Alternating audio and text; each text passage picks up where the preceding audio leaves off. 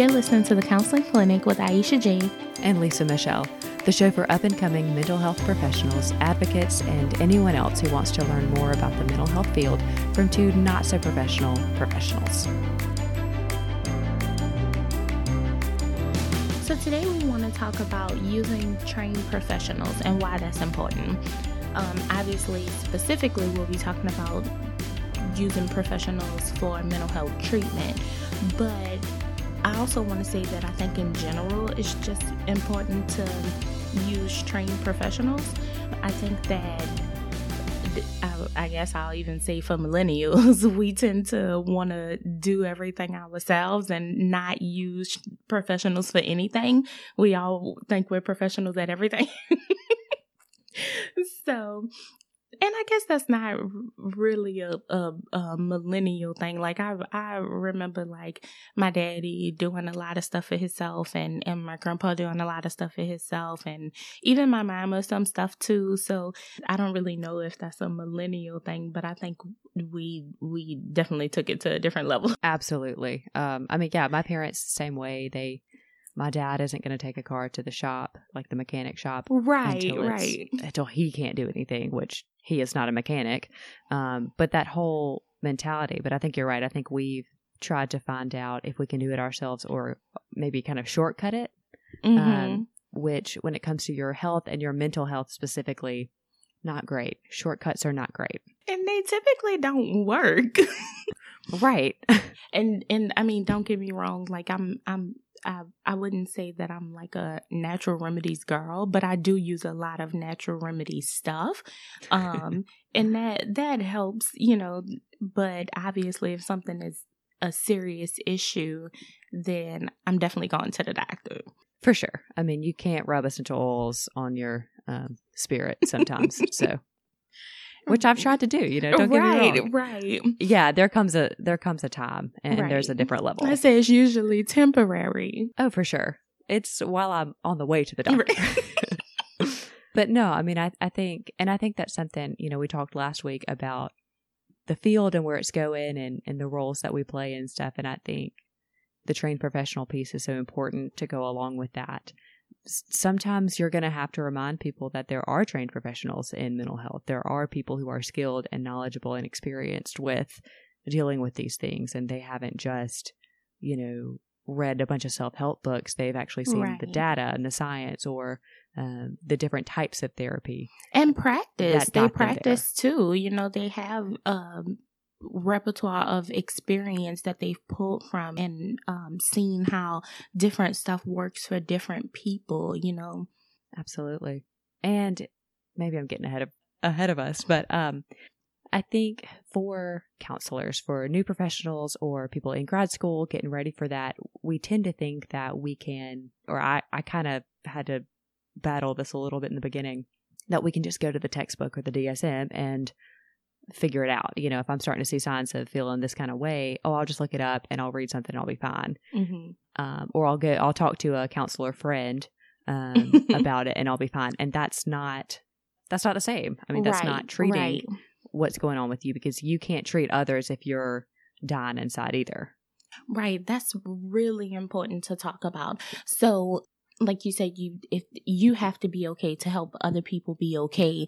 And I think for professionals in training or even already trained professionals to remember that you can't do everything, right? Just because you have the skill set doesn't mean you should be using it on yourself. I mean, you should be practicing what you preach. Amen. And trying to keep yourself healthy in the meantime. But if something is seriously wrong or you're having a serious issue, then take the time out and go and use a trained professional so that you can be okay and you're not putting your clients at risk. Personally, I think that it should be required before you become a counselor to get counseling. Absolutely. Or during. I mean, I think there was about a year or so during grad school that I wasn't in therapy, and I'm telling you, the semesters that I was seeing someone, completely different. Those 2 years. I bet. The year of not seeing anyone and versus seeing someone two totally different Lisa Michelle's. Right. I feel like, and not not only because of the academics or hearing, working with other people's issues and families and stuff, but there are other things happening in your life. I mean, you're still a person at the end of the day. You're still the client too, Right. when you step into that role. So it was refreshing to be able to do that. I think it truly helped me not only finish strong in school and academically, but as a person. I mean, as a young professional, I actually was able to put the skills to use much better than I had been when I wasn't seeing someone during that season. And I think that that's a really good point too, because I think it also gives you something to draw on, because, clients come at you with a lot of stuff. And a lot of times people, even though they might be present in the office, they still have a bit of a reluctance to let you treat them. And so sometimes you'll get things from clients like, well, you don't know what it's like on this side, or, different things like that. And I think the fact that you have been on the other side and been in the client's chair before, I think just that alone can one, help you with specifically with like the empathy part, but just in general help you to be more aware and kind of be more patient with clients, because it's a difficult I mean, therapy is hard. It's difficult. You have to really be willing to be picked apart and put back together. You can't be put back together until you have been picked apart, and you have to be open to doing it. But with the same token, as the professionals, we have to be patient enough to, we say things in the field like meet people where they are, but are we really doing that though? You know? So we have to really be able to be patient. I feel like you could tell, or I felt I could tell, I was in a group, we've talked about this, a group therapy class, and I had people in the cohort who were essentially using that as their therapy time. Mm-hmm. And like our professors would say, you need to be seeing someone besides your professors and besides your classmates. So even if you're not in school, even if you're working in the field, I would say don't let the fear of someone finding out that you're going to therapy keep you from going, because I think that's what happens sometimes. I think it's almost, you don't want other therapists to think that you have to go to therapy too, which is the most ridiculous thing I've ever heard. But it just seems like there's a little bit of competitive nature in the workplace too.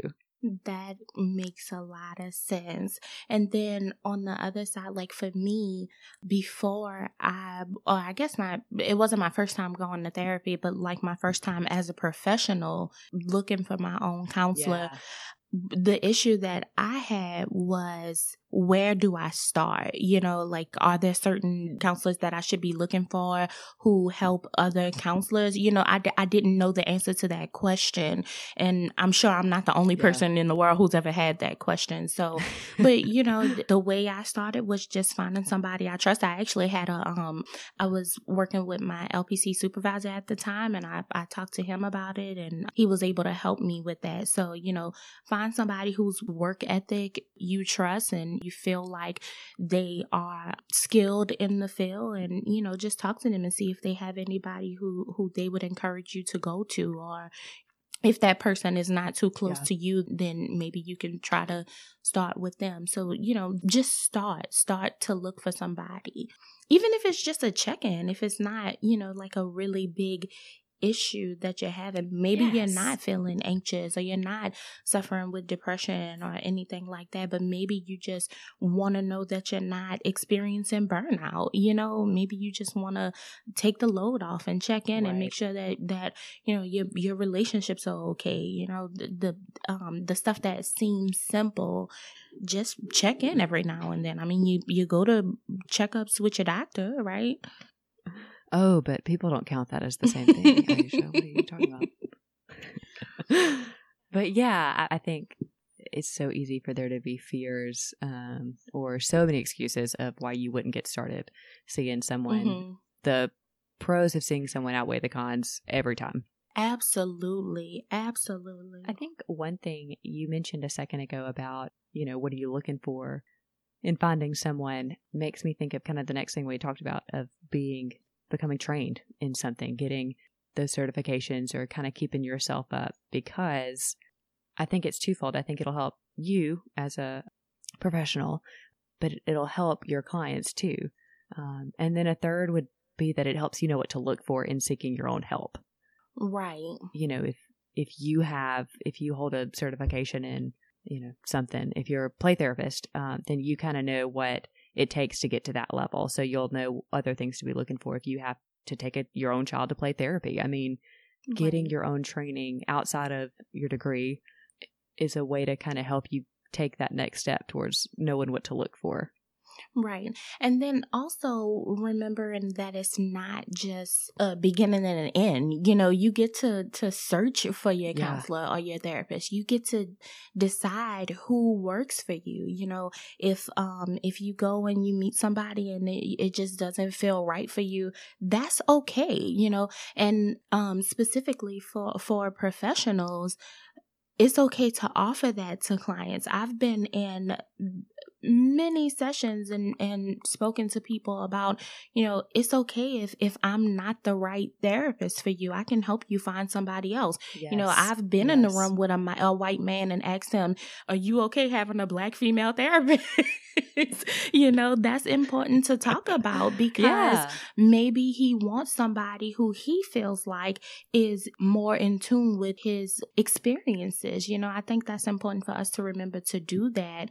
And sometimes we work in certain places where we don't feel like that's really an option. You get a client, you see him, and you move on, right? But we still want it to be therapy, and be therapeutic. Yeah, I love that you do that. Right, because you've been there when I did that, right? Yes. And that's respect. At the end of the day, if it shows anything, it shows that you respect that client and that you care about their comfort, their relatability, their needs. That's never a bad place to start, with respect. Right. And that's true. I did feel like that. That's true. So I'm glad that came across. Yes. Point made. Purpose served. Also, in order to use trained professionals, we have to become trained professionals, right? And I know that that's also something that a lot of people are running from today. For example, I know we've used the doctor analogy a lot.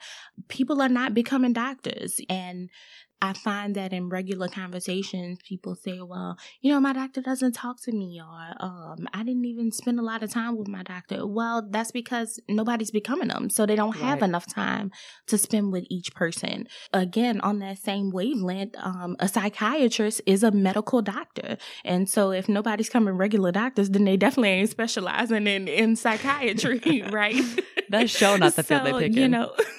Right. So if there's not enough or because there are not enough psychiatrists, the doctors have to take on stuff like prescribing the medication for mental health issues, right? And there have to be a plethora of entry-level counselors because people have to have somebody to see, right? So we have to commit to being trained professionals and taking things seriously, or taking the field seriously, so that people have somewhere to turn. Yeah, and still on the doctor analogy, you don't just become a doctor, you become a doctor in whatever your field is. If it's kidneys, it's nephrology. If it's the brain and the mind, it's psychiatry. So doctors who become doctors, they're getting specializations. They're picking a field and they're running towards it. Right. And like you said, that's something that we're not doing anymore, across the board, I think. Yeah, that's true. I remember when I changed my major in undergrad to psychology, I heard a lot of things from a lot of people who didn't think that was a good idea, but it's because they didn't know what you do with the field. I mean, all they knew were the terms clinical psychologist and LPC. Well, at least they knew LPC. Right. Well, some of them, only some of them. But when I actually got in and I realized, got through couple rounds of school, I realized there's a lot. There are so many things. I have a friend who's working on her child life specialist, so she can be a counselor and a therapist within hospitals for families and children who have terminal illness.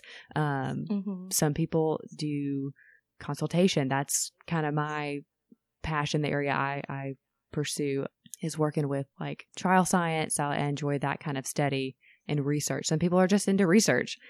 I mean, there's so many things to do with it in so many fields other than just counseling. I mean, that's such a broad thing to say. Right. So I would say, you know, as you're in grad school, as your first couple of years out, look into those things around you or that you're doing with your hobbies or your free time and see how it actually can fit into the field and run towards that. I would even say before grad school, you know, if you're majoring in psychology in undergrad, you know, talk to people about that.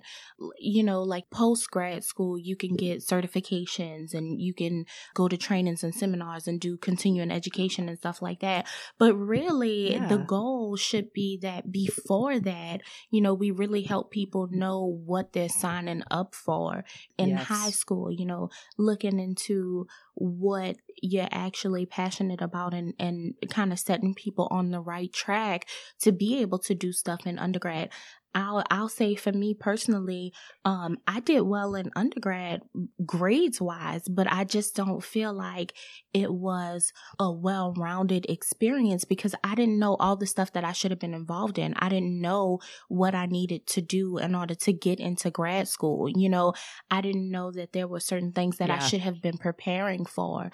So, talking to people, asking questions or doing your own research and, you know, when you have the information, share the information, which is, you know, what we're trying to do here. Share the information with people so that they know that there are options. Yeah. And I like that you even brought up high school. Gosh, I feel like when I graduated high school, the only fields that I knew were teacher, doctor, lawyer. And don't forget a nurse because you're a girl. And cook. Oh my gosh. Yes. Even when I changed my major to psychology, I had people telling me I should be a nurse. And I was like, well, no. And not against nurses. I just don't think it's for me. But yeah, I didn't know what the field of counseling or psychology or anything like that looked like. I didn't have someone I knew in the field. I didn't have resources. You know, my high school was very small. We didn't have a counselor, you know, like a counselor like doing actual work with their students. It was more of like schedule planning and you're out the door. Right. So I didn't know that this was even a thing until, like I said, I was in college already when I changed and learned more about it.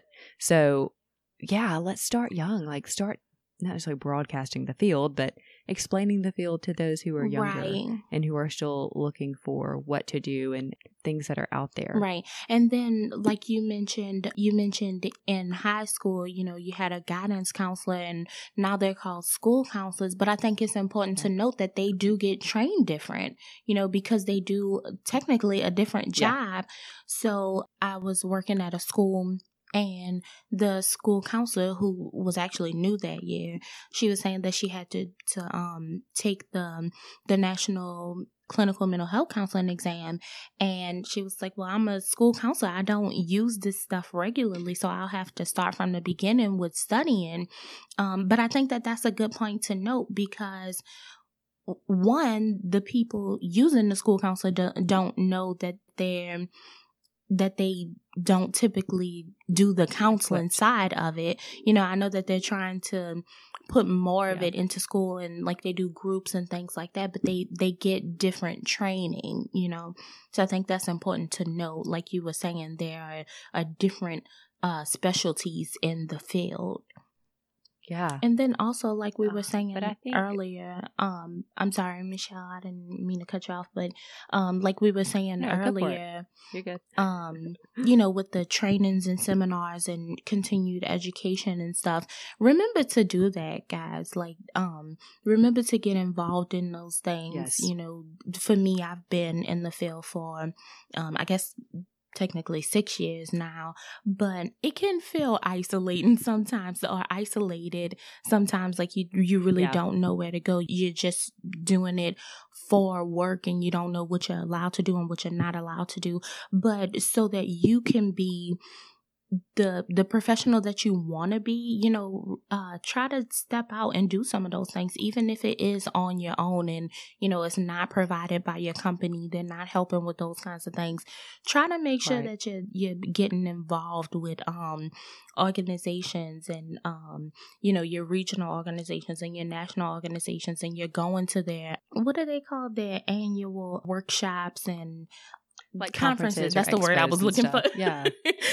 Try to make sure you're going to their conferences and you're meeting people and you're doing regular trainings and you're taking them serious and you're going to seminars and doing your continued education. And if you can, even get involved and do some yourself.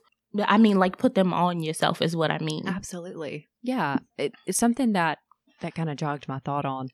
I was thinking, you also want to read just for yourself in the field, read about what's happening, right? What's changing and stuff.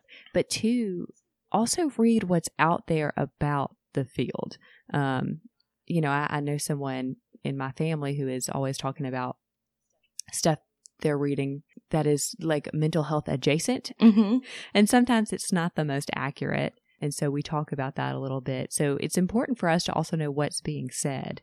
Yeah, that is what important. People are hearing and expecting of therapy or counseling or something. Right.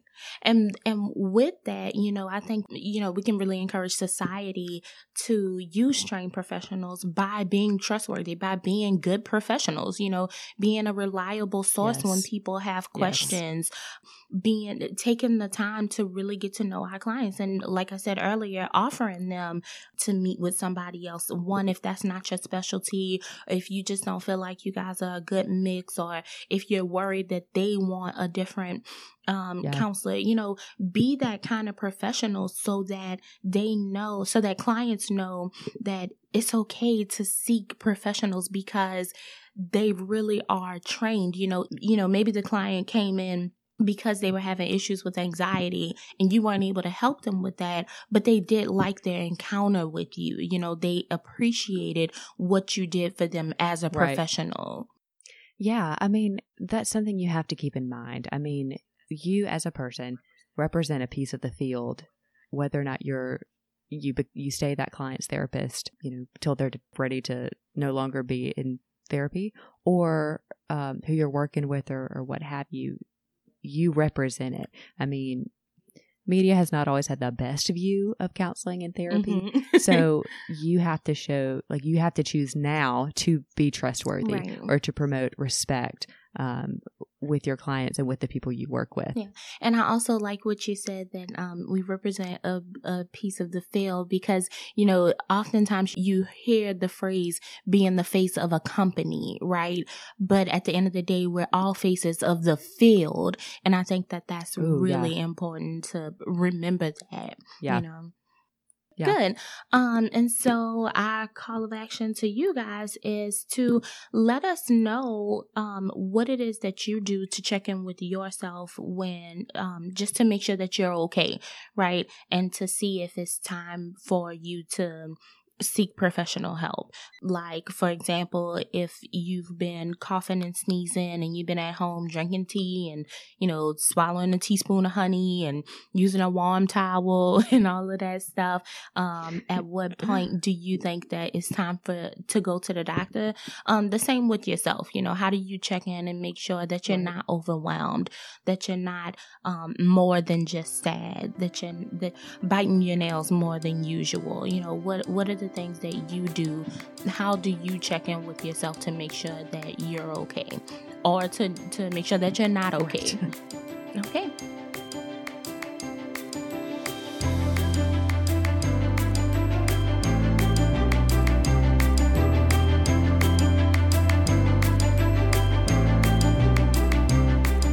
Thanks for listening to the Counseling Clinic with Aisha Jane and Lisa Michelle. Remember to check out our website at thecounselingclinicpodcast.com and follow us on Instagram at The Counseling Clinic Podcast. We'll see you guys next week for our next session. Bye, guys.